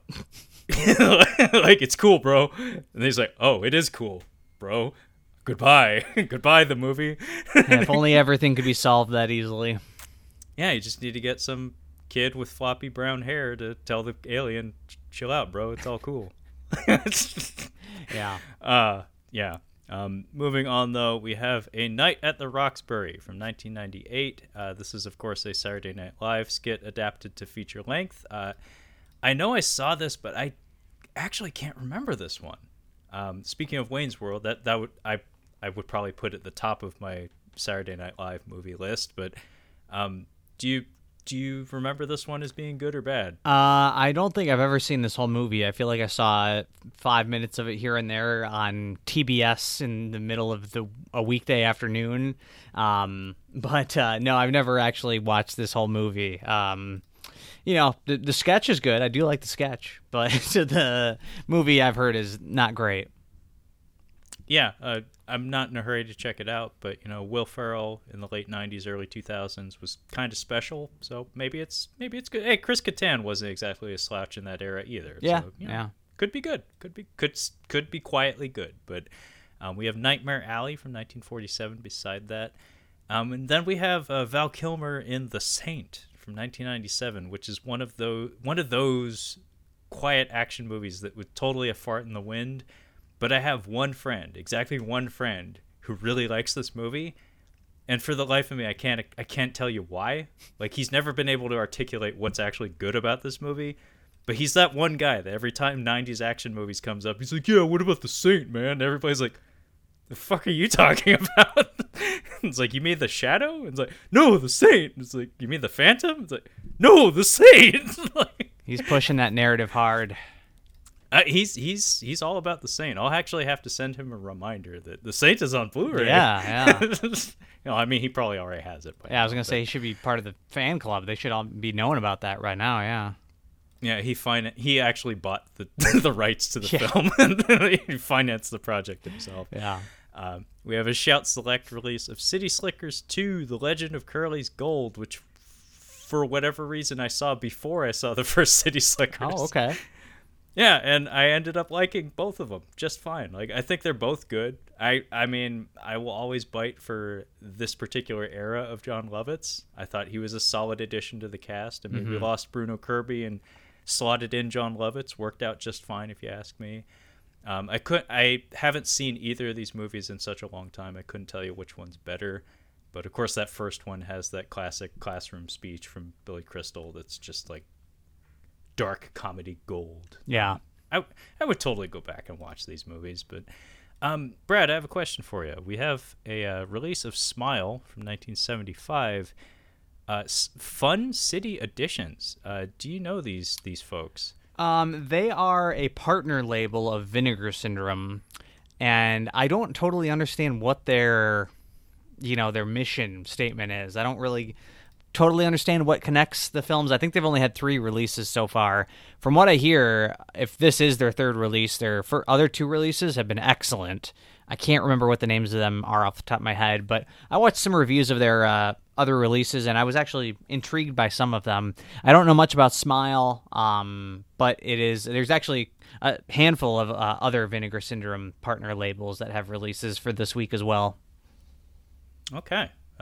Mystery solved. There you go. We have the Last Castle from 2001, which, as far as I know, isn't an especially noteworthy movie, other than the fact that it has James Gandolfini in it when he was in the midst of the Sopranos business, and we all dearly miss him. I'm very sad to hear that they're going forward with that Sopranos prequel film.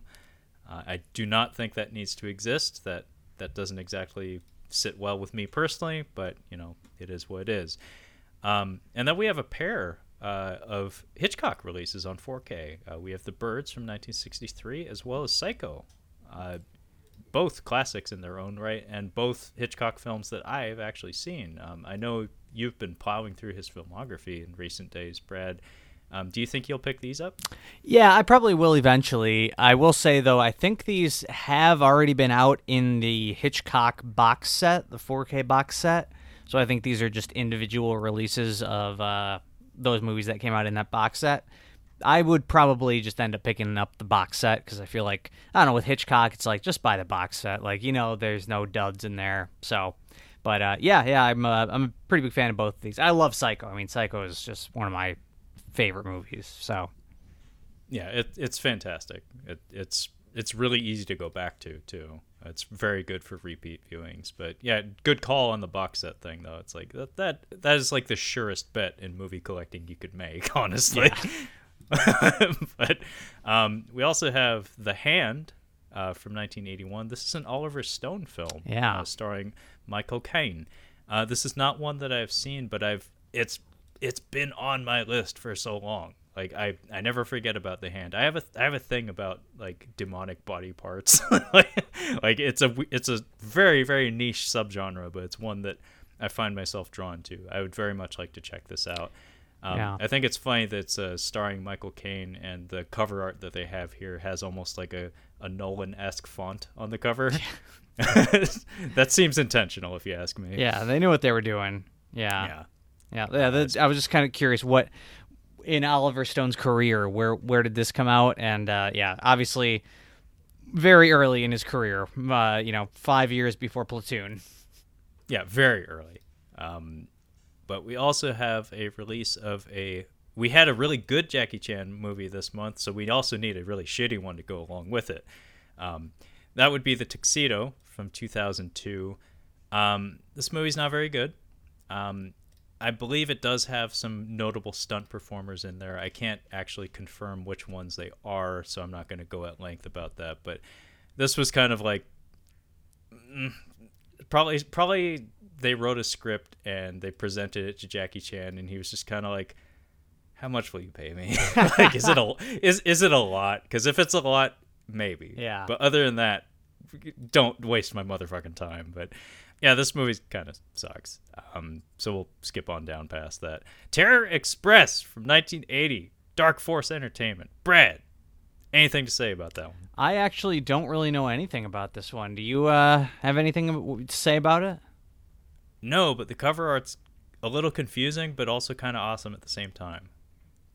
Yeah, and it apparently also appears to be Italian, which means it's probably awesome.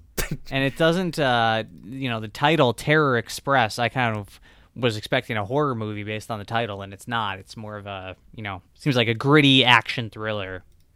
Well, putting my graphic design cap on, I want to say all they did was they took the original Italian poster art and then they cropped out the Italian title for it. Yeah. And just chose a generic font with a red background and covered it up. Mm-hmm. It's not exactly the best cover art edit you'll ever see, but it is what it is. We have a Lionsgate release, a 4K, what appears to be steelbook release of Chaos Walking, which I have heard some shit about. So apparently this was a movie that was shot in 2016, 2017 or something. And they just could not find a time to release it. So this features Daisy Ridley and Tom Holland, both of whom had other bigger, more important things going on, which explains why maybe finding a time to release and or finish this film was a bit of a problem. But I seem to remember hearing a lot of really weird shit about the production. Like maybe a director or a writer was kicked, like ousted from the project or something. Okay, I might have to look into that because Doug Liman is credited as director, and I'm a bit of a lie guy. I like Doug Liman for the most part. So I'd be curious to know if like this is not his finished product, because I think it looks pretty bad. It could give me more. I see Doug Liman's name pop up. I'm like, his name's on this garbage. Maybe this is actually good. I find out if there's some behind the scenes drama and it's not actually his, his baby. Then that would make a little more sense.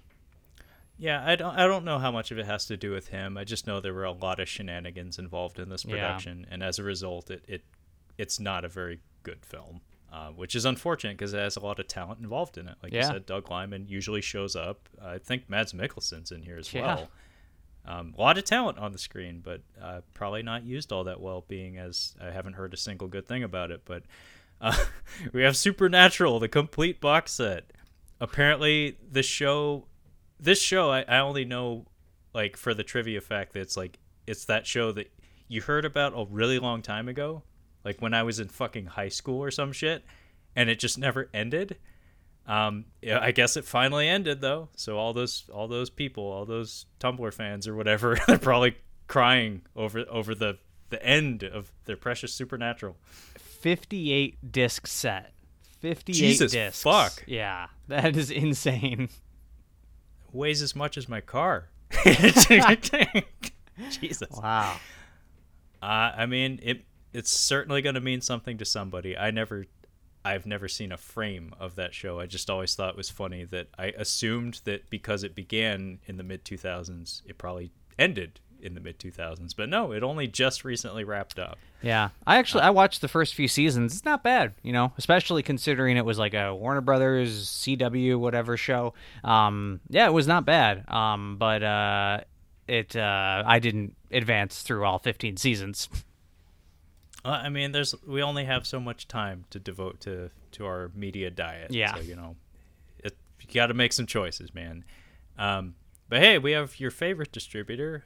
That would be the American Genre Film Archive, putting out a disc of Love After Death from 1968. And there is no synopsis available, so I have no fucking clue what it is.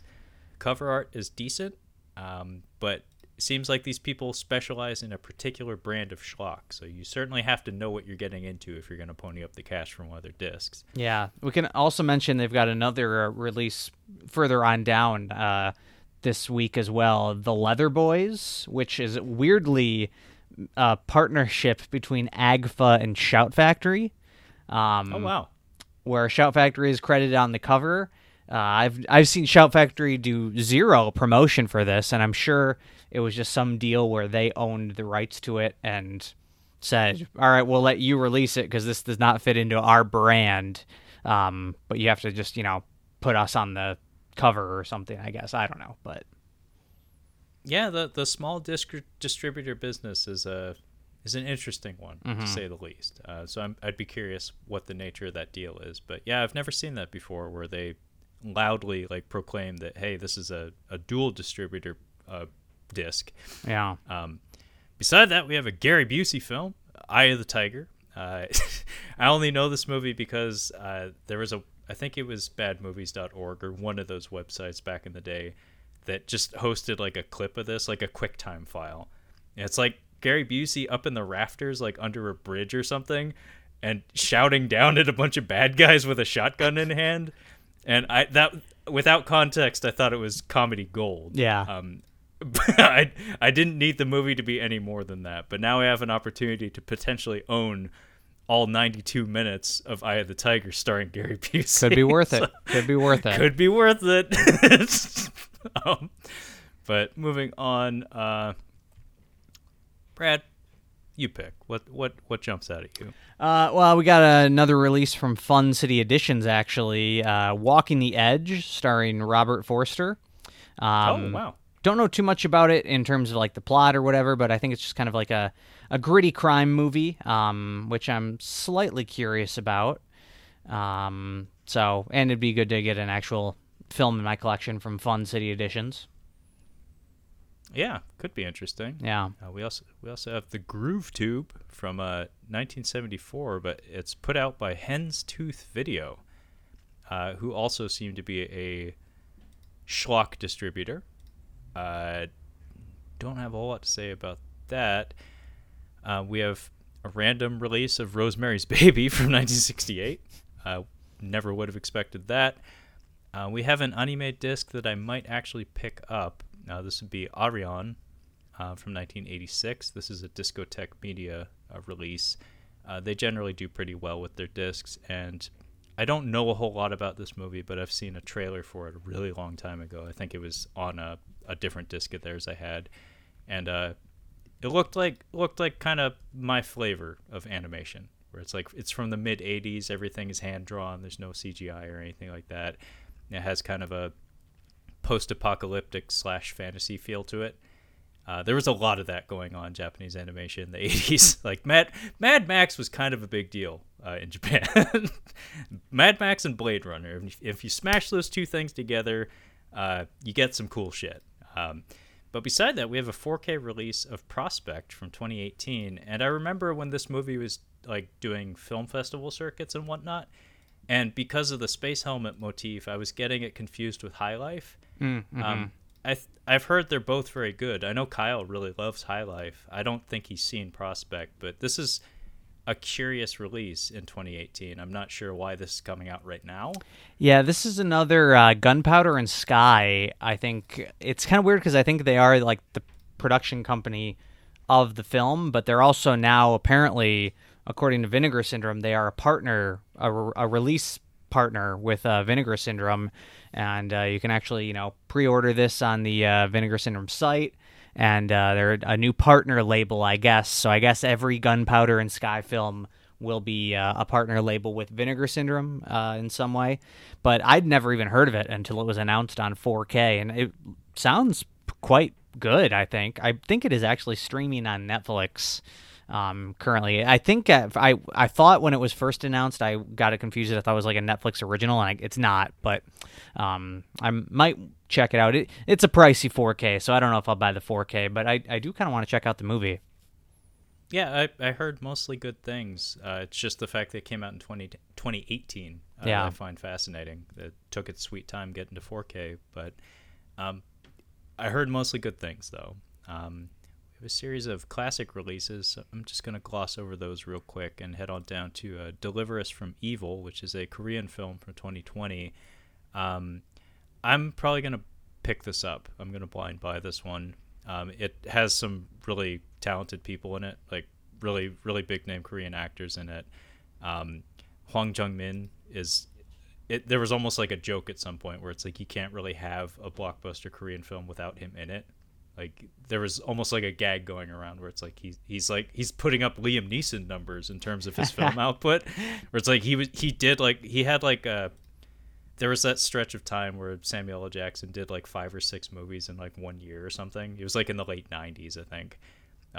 He's been doing that for years now, and he's always very reliable. Like I have a surprising number of his movies just because he's fucking in everything.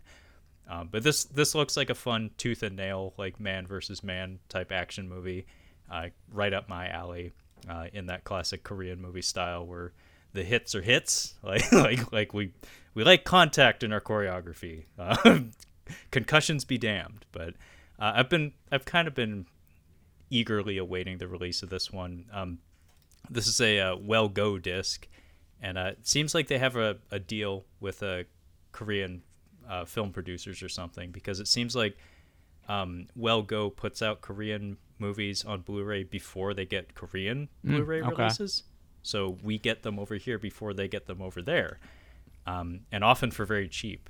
Well Go seems to be like the forerunner when it comes to Asian films, at least Asian action films anyway, not like prestige cinema, like the kind of shit I like. But yeah, I'm probably going to pick this one up right away. What else we got? Brad, anything else you want to point out? Just a couple other Vinegar Syndrome partner label releases. We've got Heavy Trip from Music Box Films, and also a documentary, which was, where was it? Martha, Martha, A Picture Story, which is a documentary about a photographer in the famous, I believe, New York photographer from the 70s, and that's coming out through Utopia Distribution. I've got really nothing to say about the films other than their connection to Vinegar Syndrome.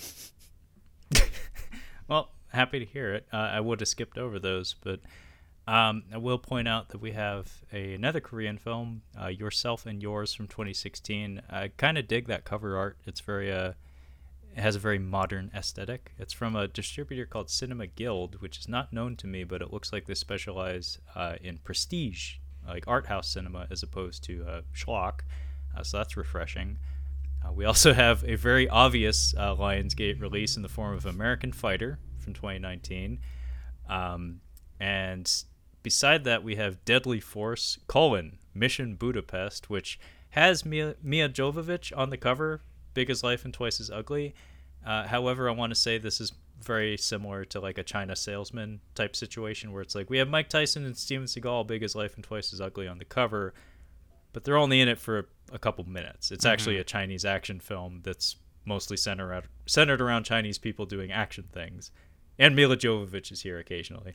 I don't know if it's good. I just think it's a curious production where it's like, we got to sell this thing somehow. And I guess that means putting a Western celebrity on the cover.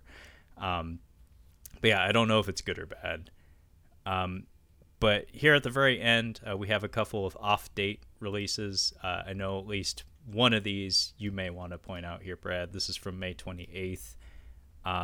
This is a Vinegar Syndrome release of Six String Samurai, which seems to be like the prestige release for this month from them. Is that right? Yeah, it is a 4K. I don't know much about the film, in all honesty, but yeah, it seems like people are making a pretty big deal about it. So it's, people are losing their minds over this thing. The internet is abuzz with this release. Yeah, I haven't seen this movie. I remember my family rented it, but it was on one of those days where I was going to like sleep over at a friend's house. So it was at that time period where it's like, Trevor doesn't need to see this. It's like he'll either be bored or not get it, or it'll be too racy for him or something. So I never saw it, but I know it by reputation. It is supposed to be quite good. Yeah. And then also Surf 2 coming from Vinegar Syndrome on the same day, which is not a sequel, I believe. There is no Surf 1. It is just they went straight into Surf 2. And from what I can tell, it's just kind of like a very goofy sort of like parody of like, a teenage beach party film. There might be some sort of supernatural elements. Yeah, I guess there is some sort of zombies element in it as well. But kind of a curious release from them. It's not one that's at the top of my pile. I watched the trailer they released for it, and I don't know. It didn't seem like it'd be for me. So it does kind of a Zombie 2 thing where Yeah. it's like, it's called Zombie 2. Where's Zombie 1? It's like, don't ask. Yes. I don't know if it's the first time it's coming out in HD on physical format, but we also have Baywatch. I believe it's the entire series, minus maybe Baywatch Nights or whatever. But 1989 to 1989, get your David Hasselhoff fix right here, folks. So I think that's about it for the month of May 2021. But as is customary, we'll wrap things up here with just pointing out anything that we may buy or rent. So I'll let Brad have a minute to collect his thoughts as I scroll backwards through the release calendar here and cite any of my pickups. So I mentioned Deliver Us from Evil. That is a 100% certain purchase on my part. So that's at least one. Arion is still a maybe at this point for me, but pretty sure I might end up picking that up. I do want to see The Hand. I'm not going to blind buy that one, but I really do want to see it. It's long been on my list. Sorry, Dragonheart 5 movie collection. Not this time. Drunken Master 2 is a maybe. I do want to see that movie again in HD, but I actually have seen it not too long ago, so it's not like a super high priority at this moment. Like I said, Last Action Hero on 4K, the Steelbook that is already paid for and is on its way to me. So that's at least one other purchase I have. I already got Drive, so that's another one. Fast Times at Ridgemont High. As soon as I find out the state of that disc, like if it's kosher or not, yeah, sure, why not? Yeah, buyer beware. And Speed, I am on the prowl for Speed 4K minus the Steelbook. I don't want the P case. Haven't found it yet, but most certainly will be picking that up. Big Fish is a maybe. Much like The Hand, I absolutely do need to see it though. So it's first time in a long time that Trevor has a lot of confirmed purchases for one of these catching up on Blu-rays. But how about you, Brad? Yeah, so I probably will get Speed and Big Fish 4K. I definitely want to watch both of those again. Let's see. Fast Times at Ridgemont High. That's definitely a potential Barnes & Noble Criterion sale purchase. I would be waiting for that sale, though. I'm not going to buy it full price. Last Action Hero. I thought I was going to be waiting for the standard release. I guess I'm not, so I'm getting the Steelbook this month. I'll be getting that. Drunken Master 2, I'm kind of in the same boat as you. I want to own it, but I did just watch it recently, so I don't know if I'm going to buy it right away. Definitely want to see Minari and the Father. Probably won't purchase them. Snake Eyes is already in my cart. That's going full force, full steam ahead. And I think that's it. I don't think there's really anything in the last week that'll be picking up. But The Nest, I don't know if I'll buy The Nest right away, but The Nest is one that I would say comes highly recommended for me at the very least. Well, they aren't necessarily May 2021 releases, but Vinegar Syndrome's sale coming up here. You certainly know Brad's going to be picking something up. Yeah, I got to save my money for that. So, I mean, unfortunately, I'll be on the road when the sale launches at midnight. I might have to pull over. So we'll see. I don't know if I can wait till I get to my destination. You're gonna have to pee sometime. And that's true. Hopefully the shit can will have Wi-Fi. But that's about it for catching up on Blu-ray from May 2021. But before we go, Brad, would you like to let the folks at home know where they can find you and your podcast? Oh, of course. It's the Cinema Speak podcast. Wherever you find podcasts, wherever you listen to them, you can search for us. You can also follow us on social media, on Twitter at the Cinema Speak, on Instagram, Cinema Speak Podcast, and you can listen to us online at cinemaspeak.libsyn.com. All right. Very well said, B-Rad. Thanks again for being here, as always. But if you'd like to catch up on any of our Catching Up on Cinema content, you can find all of that collected on our website at catchinguponcinema.com. We also have a couple of social media accounts in the form of an Instagram at Catching Up on Cinema, as well as a Twitter at Catching Cinema. So feel free to hit me up at either of those. And the podcast is available on pretty much any platform you can imagine, including Cephalopod. So fucking Google it. But that being said, thank you so much for listening, and we will catch you next time.